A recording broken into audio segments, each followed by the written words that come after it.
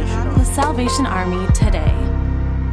Outreach ministry takes a different shape based on a community's needs. That's why so many churches across the country dedicate time and resources to hosting fall festivals year after year. At the Salvation Army in El Paso, more than 500 people attended the 2023 Fall Festival, doubling the numbers from last year's event. This year's Fall Festival had all the usual entertainment: food, games, bounce houses, trunk-or-treating, costumes, music, even pony rides, and a train.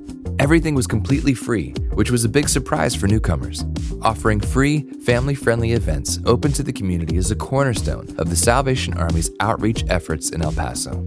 In fact, one of the main goals of this event was to make enjoyable and family-oriented activities accessible to all, regardless of their financial circumstances.